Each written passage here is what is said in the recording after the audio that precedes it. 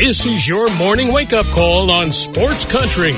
Grab a cup of coffee and hang with us every weekday morning for the latest news, sports, and other things going on around the world and in your backyard. Now, here's your host, Gene Gumbs.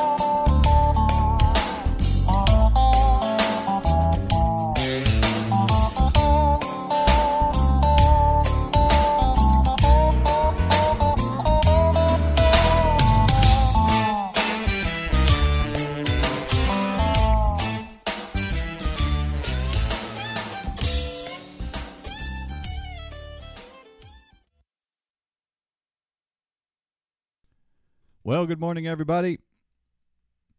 It is 6 minutes past 9 o'clock here in Middletown, Connecticut. Welcome. It's a Monday morning wake-up call, the 28th day of June, 2021, a blistering hot day here in the Northeast. Supposed to get up to 95 or 96 degrees today. Not going to be a lot of fun, no question about it. They're saying that the heat indexes are going to be close to 100, so air conditioners will be cranking here in the Northeast, and we'll be hunkering down, not doing a lot of work outside. But some guys that were doing a lot of work outside yesterday, the Travelers Championship. What a finish. What a finish between Harris English and Kramer Hickok yesterday. It went 8 extra holes. And the crowd, look, Hickok almost had the thing won a couple of times. And it looked like he was going to win it with a long birdie putt that lipped out on the second extra hole. He had another one late, I think on the 7th hole or 6th hole, extra hole that just lipped out. So he was a little bit unlucky looking for his first PGA championship, but both those guys did a great job. They had to sink some clutch putts late to even get into the playoff. And that 8-hole playoff, by the way, ties for the second longest in tour history. The last time that a tournament went 8 extra holes was back in 2012. It also was the longest in tournament history. The previous was 7 holes back in 61 and 62 at the Wethersfield Country Club, back when it was the Sammy Davis Jr. Greater Hartford Open. So that was quite some time ago. But what a great finish. What a great thing for the state of Connecticut. What a great way to highlight this area and professional golf. And the crowd was just insane. So it was fun. It was a lot of fun, no question about it. And Hickok, and by the way, which I didn't know this, I found out he actually is supposedly a distant relative of the old Wild West Wild Bill Hickok, the gunfighters. So that's kind of cool.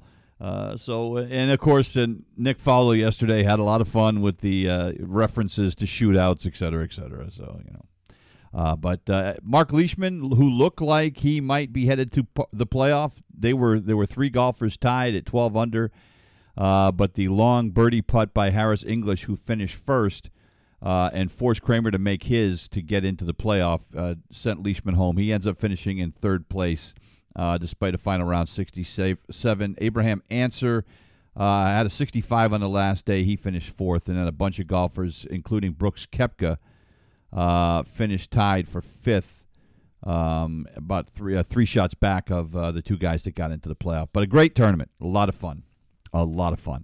All right, before we get to the Red Sox beautiful sweep of the New York Yankees over the weekend, we have our first ejection for a foreign substance in Major League Baseball. We knew it was going to happen, and yesterday it was Hector Santiago, left-handed relief pitcher for the Seattle Mariners, and he ends up getting thrown out after the umpires found what they thought was some kind of illegal substance on the heel of his glove.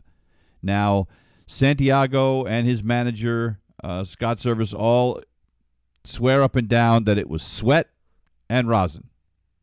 But the glove was confiscated, he was ejected, and he faces a 10-game suspension. Now, there is an appeals process, And my question with the appeals process is the following.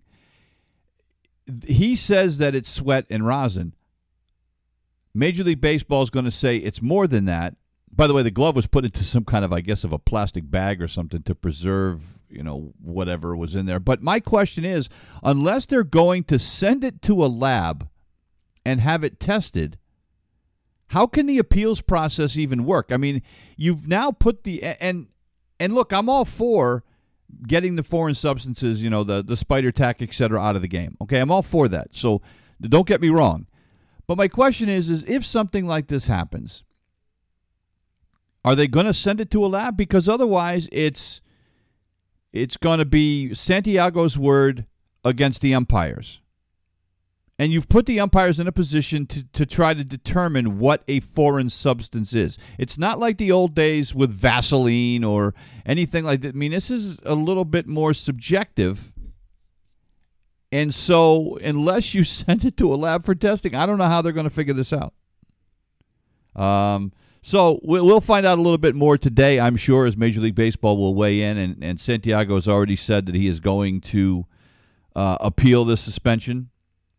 And the Mariners actually won the game, by the way. It was a resumption of a suspended game from Saturday, and he came in to pitch because of the resumption of the suspended game. And so, he's bounced. The Mariners win the game anyway. They end up losing the second game that day 7-5. But it's going to be interesting to see how this is going to be the test case, right? There had to be one.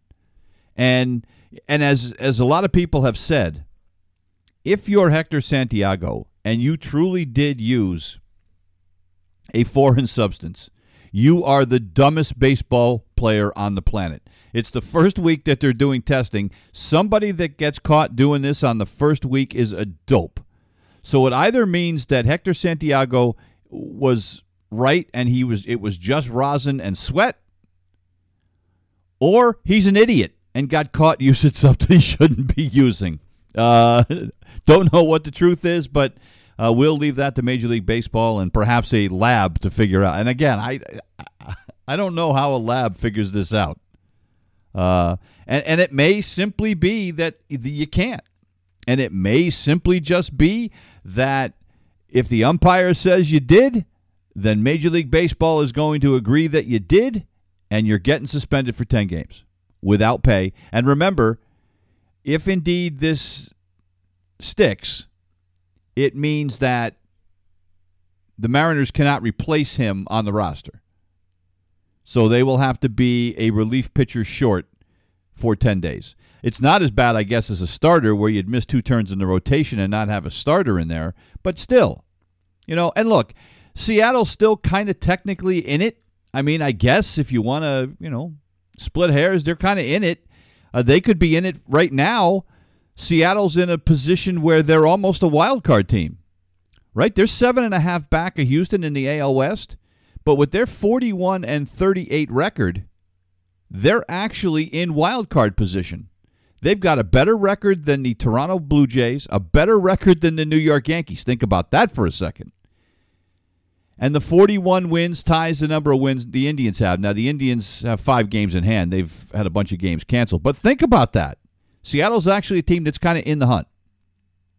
And it's a team, by the way, the Mariners have won 7 of the last 10, so they're playing well. So this is not going to be insignificant if they do lose Hector Rodriguez for 10 days.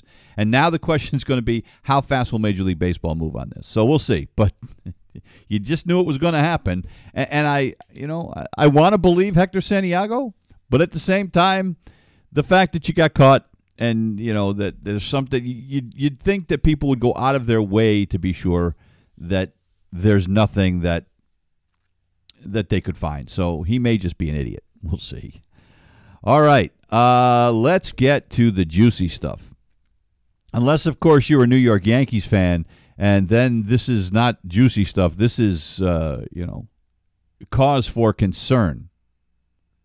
The Boston Red Sox swept the Yankees over the weekend. Now, look, the Red Sox won the first couple of games, which was great, but going into the last game, you knew you were going to see Garrett Cole, the Yankee ace, one of the best 2 or 3 pitchers in the American League, a guy who came in with an earned run average of about 2.5.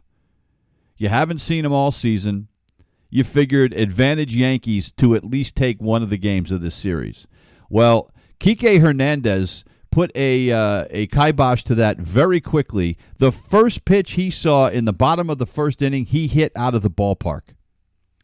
Kike Hernandez hitting at the top of the lineup, who hasn't done squat all year, who came in hitting .225, takes him out on the first pitch.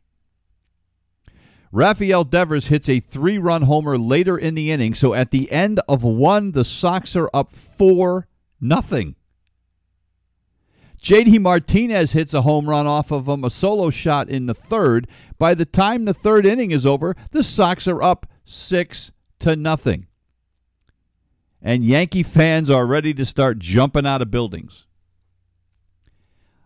Eduardo Rodriguez, who came in with an ERA of over 6 for the Red Sox, who has been absolutely awful last night or yesterday afternoon, was very good. Gave up just 5 hits in 6 innings. He did not walk a batter, which you love to see. He struck out 8. You know, the only real blemish, I guess, was a home run that was hit by Aaron Judge in the 6th, a solo shot. And by the way, there's nothing, or a 2-run shot. There's nothing wrong with that. Aaron Judge has 17 home runs, and Erod made a good pitch. He got it right where he wanted to. He went inside on Judge. Judge did a good job of clearing out the baseball, took it over the left field fence, over the left field wall into Lansdowne Street, and so it was a 2-run shot. And now it's a 6-2 game. That was the end of Erod. They get him out, but again, a solid start, the first one he'd had in a while. Red Sox tack on a few more in the 7th and 8th, and this ends up being a rout 9-2. What was beautiful was, the Yankees got maybe a chance to do a little bit more damage in the 7th inning against Darwinzon Hernandez, who gave up a hit and a walk. So Alex Cora goes back to Garrett Whitlock, who pitched on Friday. He comes in, gets out of trouble, pitches an inning and 2/3, and lowers his ERA to 1.42, a guy that was New York Yankee property. And that was one of the fun parts of this weekend as you watch guys. They paid the Red Sox to take Adam Ottavino off their hands, right? Adam Ottavino, they wanted him out, so they shipped him off to the Red Sox, and they gave the Red Sox some money to help offset his salary. And Adam Ottavino got out of a couple of huge jams this weekend. Garrett Whitlock, who they didn't want anymore after Tommy John surgery, they figured he was done. The Red Sox took him, and he pitched twice in this series and didn't give up anything. I mean, it was just a beautiful thing. It really was. So the Red Sox now have played the Yankees 6 times this season. The Red Sox have won all 6 of them. And just remember back to last year when the Red Sox couldn't buy a win off this Yankee team. So the Yankees now back to 3 games over 500, 40-37. The Red Sox are 16 games over 500 for the first time this season. Yankees are 6.5 back of Boston.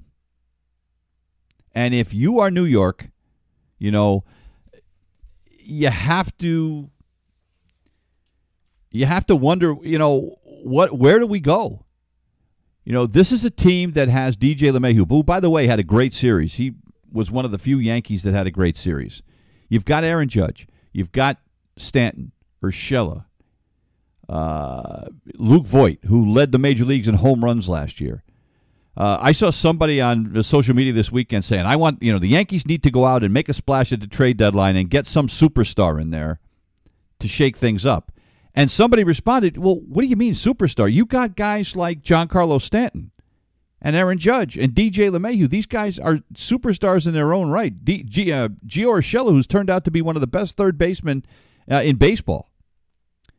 He's still hitting .270, but he is a great defensive third baseman. This team is loaded. This team should be better than it is. Now, granted, you got Clint Frazier, who's struggling. Clint Frazier is a guy that everybody wanted to finally get his opportunity. He's gotten it this year. He's hitting 187. Your catcher position, now, despite the fact that Gary Sanchez has gotten hot lately, is still hitting .235. Miguel Andujar not doing much with the bat. Gleyber Torres is hitting 240, but you've got legitimate superstars on this team. But what you don't have is a rotation as good as it needs to be.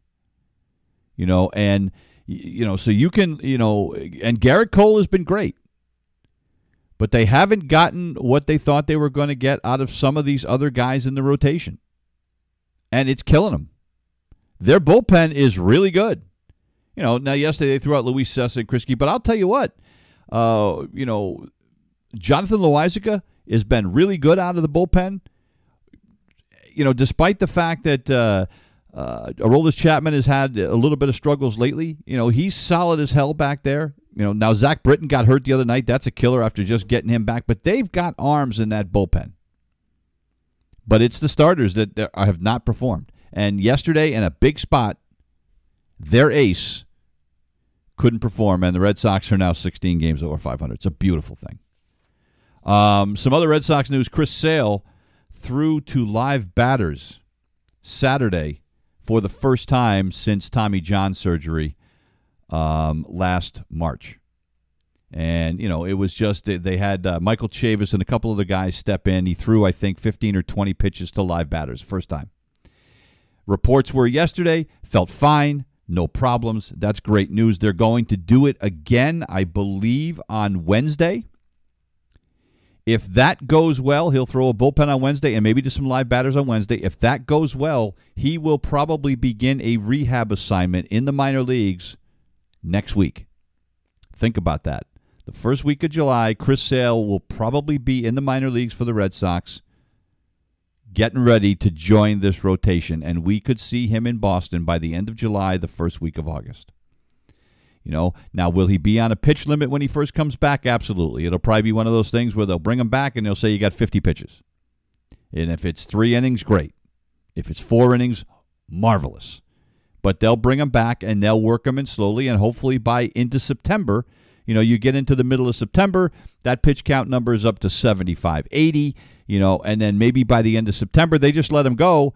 And come playoff time, and, all indications are this Red Sox team is going to make the playoffs. I mean, things could go horribly wrong, and we hope not. But maybe by the time the playoffs come, they've taken the reins off of Sale, and they just let him go. And I'm going to tell you what, we talk about the trade deadline coming up towards the end of July. There is no better trade deadline deal than having a former Cy Young Award winner rejoining your staff, ready to contribute down the stretch. It is just, it's exciting as hell with this team 16 games over 500. And now, tonight, the Kansas City Royals come back to town.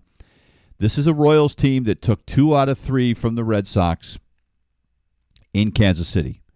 This is a Royals team that has lost 7 of the last 10. And the last time the Red Sox played this Royals team, they were struggling then too, and they got healthy against the Red Sox.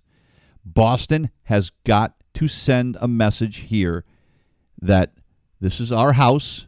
They're starting to play better at home. We just swept the Yankees. They cannot lay an egg against the Royals. They cannot. Has to be 2 out of 3.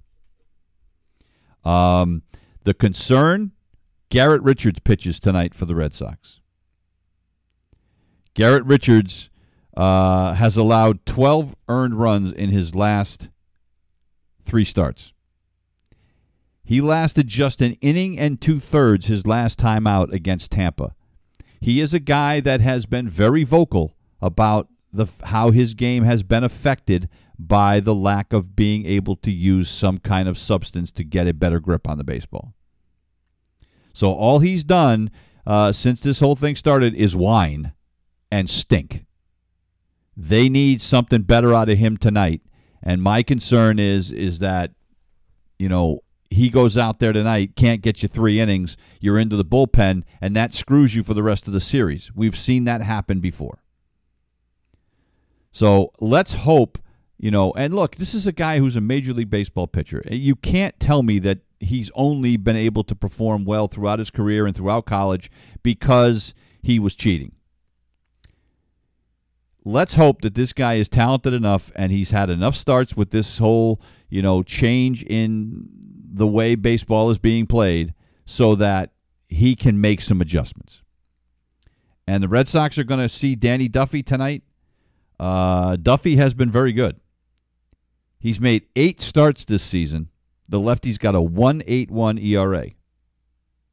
So, the Sox will have their hands full. But Garrett Richards has got to perform tonight. And if he doesn't, and he lays an egg, well, then it falls to Nick Pivetta and Martin Perez to win the next 2, so the Red Sox win 2 out of 3. That's got to happen. Got to. Red Sox, of course, back in first place. It's a beautiful thing. They did that on Saturday. The Rays lose again, or Rays lose yesterday. Excuse me, it happened on Friday. The Rays lose yesterday to the Angels. The Angels come back to win it, and it was the Shohei Ohtani show. Ohtani with a home run, his 25th of the season, a double, and a triple. He was a single short of the cycle. Drove in 3 runs, and the Angels beat the Rays 6-4, snapping a 5-game losing streak, something they desperately needed. Shohei Ohtani now, by the way, 46 extra base hits this season. He has been otherworldly. Yarbrough got the start, pitched much better in this start than the last time the Red Sox saw him. The Red Sox battered him around a little bit. Pete Fairbanks was the guy that gave up the go-ahead hit. Matt Whistler actually gets charged with the loss, but Fairbanks struggled again out of the bullpen. And the Angel bullpen did a great job. They pitched 4 innings, gave up just 2 hits and a run. Watson gets the win. Tony Watson picks up his 3rd win. Raisel Iglesias got the last 4 outs, striking out 2 of them to pick up his 13th save of the season. The Rays have an off day today. Then they start a series in Washington on Tuesday night where they will send Rich Hill, who is 6-2, to the mound. So the Sox now still in first place by a half a game. And the Blue Jays keep pace. They beat the Baltimore Orioles yesterday. There's a shock. They beat them yesterday 5-2. Vlad Guerrero Jr., couple of runs batted in, couple of hits, now hitting .342. Marcus Semien with a couple of hits. Kevin Biggio with 2 runs batted in and 2 hits. And a solid effort. Ross Stripling picked up his first win in his last 4 starts. Romano picked up his 6th save of the season, and the Orioles just continue to stink. Hey, the good news for the Orioles is kind of cool. Trey Mancini, who, of course, has come back from prostate cancer and has been invited by MLB to participate in the Home Run Derby, and he is all in, which is cool. He's been a great story in baseball. I mean, as bad as the Orioles have been, having Trey Mancini back in baseball has been great. Mancini didn't actually play in the game yesterday, but he is, he's struggled at times to find his way, but he has also shown signs of, getting back into the swing of things. So it's great. I think so. It'll be fun to see him participate in the Home Run Derby. The Orioles now get to go to Houston. Good luck. And the Blue Jays have an off day, and then they have a 3-game series at home against the Seattle Mariners, who may be missing Hector Santiago. We shall see. It's 29 minutes past the hour. We got to take a break. We're back in a minute. You're listening to the Wake Up Call on Sports Country. It's 32 minutes past the hour, and welcome back to the Wake Up Call here on a Monday morning. So before we get back, we've got plenty more baseball to talk about. There's a few things going on around the world of sports I want to talk about. How about this idiot at the Tour de France that caused a massive pileup? A fan that jumped out in the road holding up a cardboard sign, paying no attention to what was going on, and it was unbelievable. I think about 30 or 40 riders all went down. People had broken arms, broken legs, as you can imagine, many contusions, abrasions, etc. I mean, just idiocy. And the thing is when you look at it, And it was a woman, by the way, right? Usually it's some dumbass guy that's drunk. This is a woman holding a sign, wasn't even watching the riders, jumped out and holding a sign. And I think the sign was saying something about hello to grandma and grandpa. Wasn't even watching and sticks the sign out into the road, and it hits a rider in the face. The rider tries to avoid it. He tips over, and then the dominoes fall, and all hell broke loose. And some of the riders that went down were some of the top riders, and they've been eliminated contention in the first stage of the Tour de France. It is unbelievable. Well, word is now that they are searching for this person because the Tour de France officials, intend to sue the woman that did this. They haven't found her. I don't even know if she has been identified, but they haven't found her yet. But in this day and age where her face is plastered all over social media and all over, the international news, that at some point somebody's going to rat her out. And it might even be one of those things where the cops or the Tour de France offers a reward, because that's usually what it takes, right? Somebody offers a reward and all of a sudden, oh yeah, I know who that is. Hey, they're my best friend, but for, $10,000, I'll throw them under the bus. I mean, that's probably what it's going to take. But this person is in big, big trouble. And I saw some things that are like, well, why are there no barriers, put up along the route so that spectators can't lean out into where the riders are going? Well, this isn't like they're not riding around a 400-meter track. They're riding on roads, and it's miles and miles and miles and miles. This isn't like a 1 mile sprint. They'd have to put up barriers, in some cases for 50 miles. You're not going to do that. So you rely on the common sense of fans, which is probably part of your first problem. And it's kind of probably a miracle. I mean, and this is not the first time that there's been some kind of a collision with a rider and a spectator, but it's the first time that it's happened to this degree, this early, and this was just so dumb because the woman wasn't even looking. But oh my God. And by the way, in that first tour, then there was a second pileup near the finish that didn't have anything to do with a spectator. But Jesus, I mean, Tour de France it's a battle of attrition. But yeah, I mean, again, we see it all the time. We've seen, and this wasn't. And by the way, this wasn't like the bad behavior that we've seen in the NBA this year, where fans are throwing stuff at players and racial, abuse being thrown or anything like this. Was just simply some idiot with a cardboard sign wanting to say hi to the folks back at home and wiping out half the field. I mean, so, but so anyway, they're going to find her, and it's going to cost her, and but they're going to sue her. What are they going to do? I mean, you hate to say this, but it could ruin the woman's life. Let's say they win a judgment against her for, I don't know, even if it's $100,000, and she's some student, and the courts say, yeah, you're gonna be on payroll deduction for the rest of your life. Every paycheck you get you're gonna have to send half of it to the Tour de France. I mean, how are they going to do this? They're not going to have. I don't think they're going to have some insurance. Her homeowner's insurance ain't covering this one. That's all I'm saying. So it's just craziness. And a surprise announcement yesterday morning. Serena Williams, who was in London getting ready for Wimbledon, and she was sitting down during a press conference, and she said that she is not going to the Olympics. Somebody asked her whether she planned to compete in Tokyo, and she said that she's not on the Olympic list.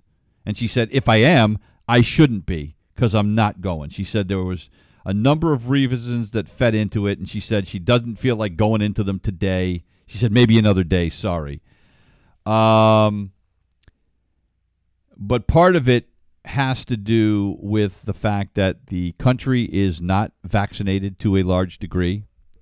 The fact that if she went, she would not be able to bring her 3-year-old daughter with her, and her daughter goes with her everywhere because the officials in Tokyo are banning, children from being there, parents from being there. But now all visitors have been banned to help avoid the spread of the virus. And again, this is on Japan. The fact that they don't have, their people aren't vaccinated. It's on them. And I think that played a lot into it. So Serena she's 39 years old. So this was probably her last chance to play in an Olympics. She's done it before. She's won the gold medal. I think at this point in her career, and the other part of it is, I thought about this, because she's 39, I don't think it's just about the virus and just about her daughter not being able to go. I think it has to do with, I'm 39. Getting to a final in a tournament these days is a major effort for me. I don't know how many bullets I have left in the gun, and so I need to spend them at Wimbledon, at the U.S. Open, at the majors, and I need to get myself in a position where I still have an opportunity to win a couple of tournaments before my time is done, because her time is rapidly approaching. Now could she still play into her 40s? Absolutely. Martina Navratilova played doubles until she was, 47? Something like that. So, but, her days of being a force in singles is rapidly drawing to a close. So I think that might have as much to do with it as what's going on in Japan right now. So, I don't blame her. I don't blame her at all. And I love the Olympics. I can't wait for the Olympics. I'm really looking forward to it. It's one of those things I look forward to all the time. By the way, we're going to have a special guest. We're trying to work it out. Jim Forbes, who played on the U.S. Olympic national men's team, on the Olympic team back in 1972, the team that got screwed by the referees, giving the Soviet Union several chances to win a game that they had lost. And he was on that team, and it's a team that ended up, winning the silver medal because of getting screwed, a team that has never accepted their silver medals and has vowed that they never will. We are hopefully going to have him on with us just before the Olympics. The Olympics are scheduled to start in a few weeks, so hopefully in the next couple of weeks we're going to get him on. I want to make it, closer to the Olympics.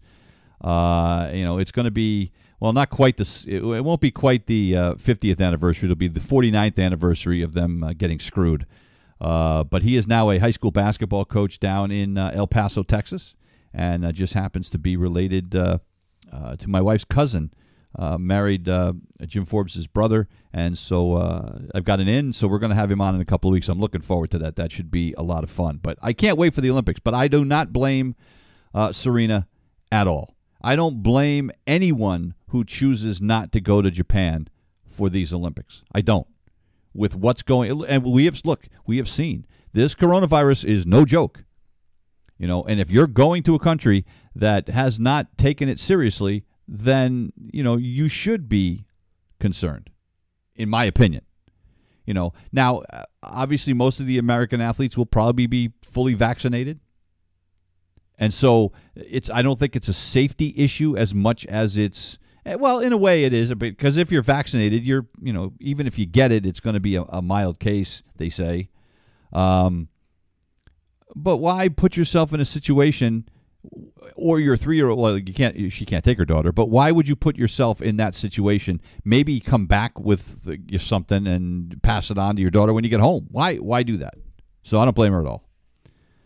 The other thing before we get back to baseball news, Nelly Korda won the Women's PGA Championship yesterday at 22 years of age, which is a hell of an accomplishment.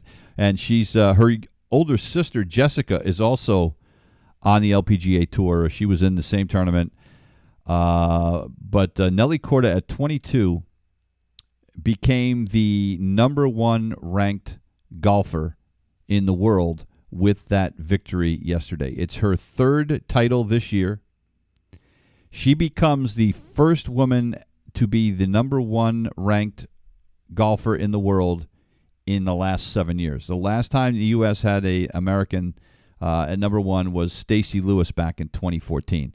The LPGA Tour in the last decade has been dominated by golfers from South Korea for whatever reason. I don't know why that is. Jin Young Ko had been number one for the last 2 years.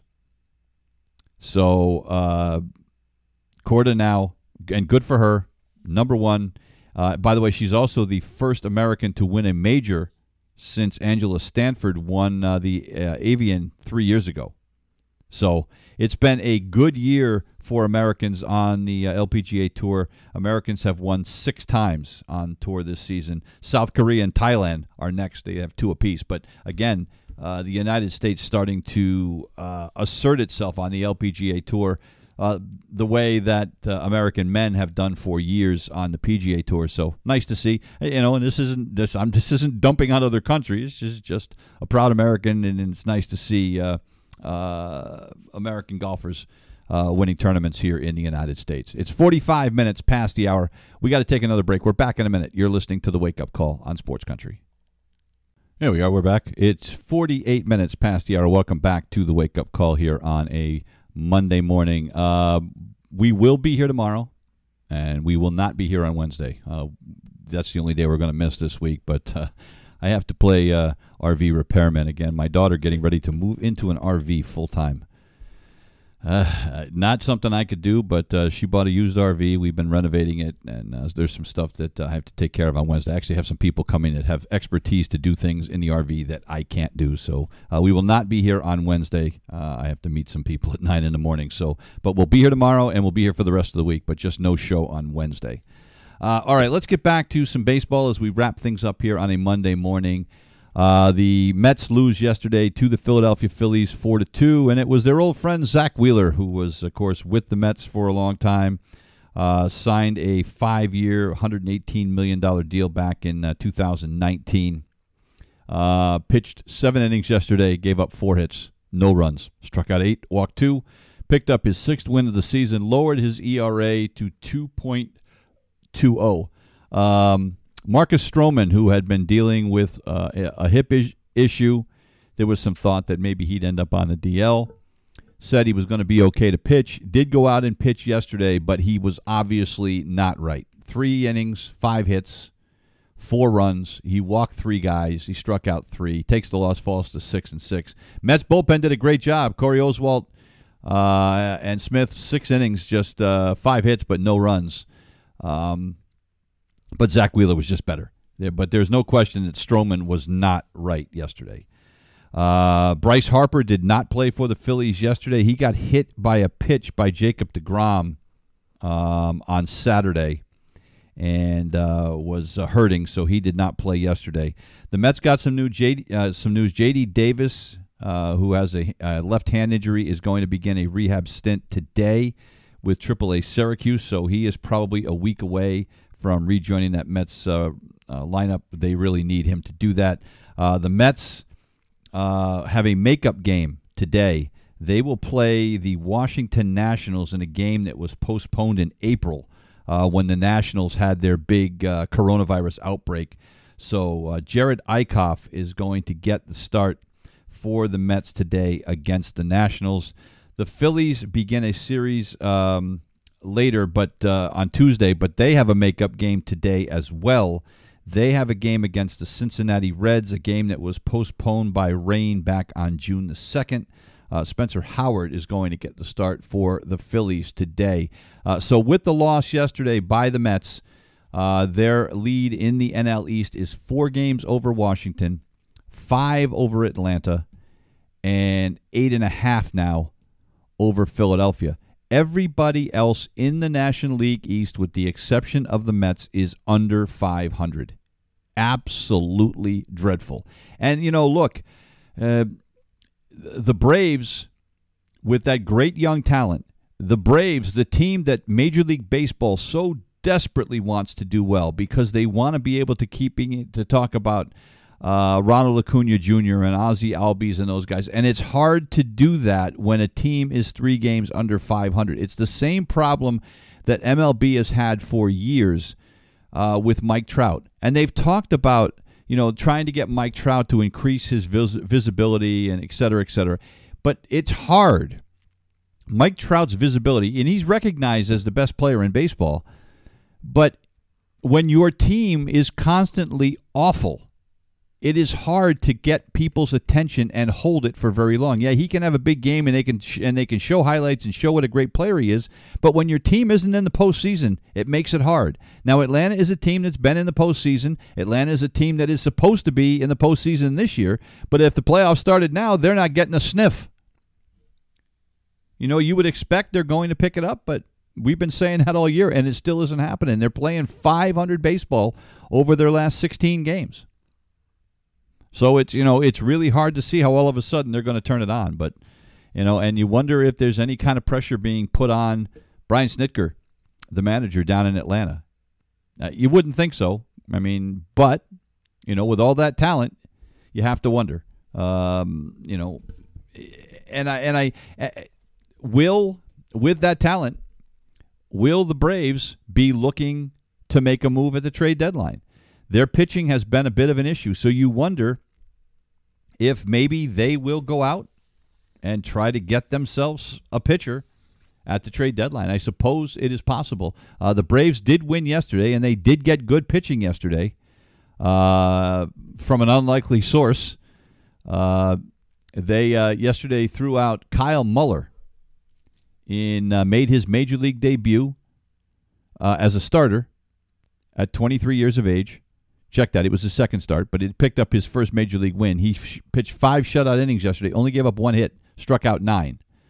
And then the bullpen does a great job, only allows 1 hit over the next 4 innings.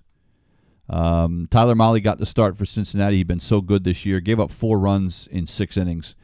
But the Reds, it didn't make any difference. He could have given up 1 run. They were losing this game. The Reds could manage just 2 hits off of the Braves yesterday. So a tough one for the Reds yesterday. So the Braves 3 games under 500 with the loss. The Reds fall back to 500 at 38-38. Big win yesterday for the Oakland Athletics, a win that they desperately needed. They were in danger of being swept by the San Francisco Giants. This Giants team that just continues to amaze. Even with the loss yesterday, still 23 games over 500. But the A's pick up the win yesterday. They beat them 6-2. A solid start yesterday for Cole Irvin. 8 innings, 3 hits, no runs. He struck out 8, walked 2. They got a couple of runs off of the bullpen.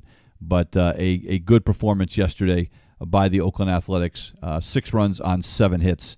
And they go to 47-33 as they continue to look up at the Houston Astros. Now, the Astros lose yesterday, but Oakland still 2 back of the Astros. The Astros inexplicably lost to the Detroit Tigers yesterday. Sorry, Paul Arnold. But the Tigers beat the Astros yesterday 2-1. Jake Odorizzi got the start for Houston, pitched well, 5 shutout innings, but they got a run off of Javier, who walked 4 guys in an inning and 2/3 for Houston. So that was kind of ugly. Skubal, the young pitcher for Detroit, who shows a lot of promise, 7 innings yesterday, just 1 hit and 1 run. Struck out 9, and but does not factor in the decision. The win actually goes to the bullpen as Gregory Soto pitched the final 2 innings and did not allow a hit or a run, and he picks up his 4th win of the season out of the bullpen. But a good win for the Tigers, but the Astros still on top of the American League West. The Indians lose yesterday to the Minnesota Twins 8-2, but that's kind of secondary, I guess, right now if you are a fan of the Cleveland Indians. A horrific collision yesterday between right fielder Josh Naylor and the second baseman Ernie Clement on a pop-up, and Naylor had to be carted off the field with an air cast and went right to the hospital, and he has a broken bone. Don't know the extent yet, at least as of the story that was in the Associated Press this morning. There was no news as to how bad it was, but it was. I saw the replay. It was just gross. At the end of the day, it did not factor in how this game went. Jay Happ was pretty good for Minnesota yesterday, one of his best starts of the year for Minnesota, 6 solid innings. Bullpen did its job, and Minnesota won this one easily. Josh Donaldson hit his 11th home run of the season. Nelson Cruz hit his 17th home run of the season, and the Minnesota Twins with a victory. The Twins still 10 games under 500, still sitting in last place. Actually, they're in a last place tie with the Kansas City Royals and the Detroit Tigers. But that is just a gross division. Outside of the White Sox and the Indians, it has been ugly. But Minnesota picking it up, and it's not out of the question they could get themselves back into this. They've won 7 of the last 10, so hope springs eternal if you're a Minnesota Twins fan. But you got to send a few prayers out for Josh Naylor, because that was an ugly-looking accident yesterday in that game. That's going to do it for us here this morning. We'll be back tomorrow with another edition of the Wake Up Call. We leave you with some music this morning from the great supergroup, the Highwaymen, Johnny Cash, Waylon Jennings, Willie Nelson, and Chris Christopherson. This is called Songs That Made a Difference. We'll see you tomorrow. You've been listening to the Wake Up Call on Sports Country.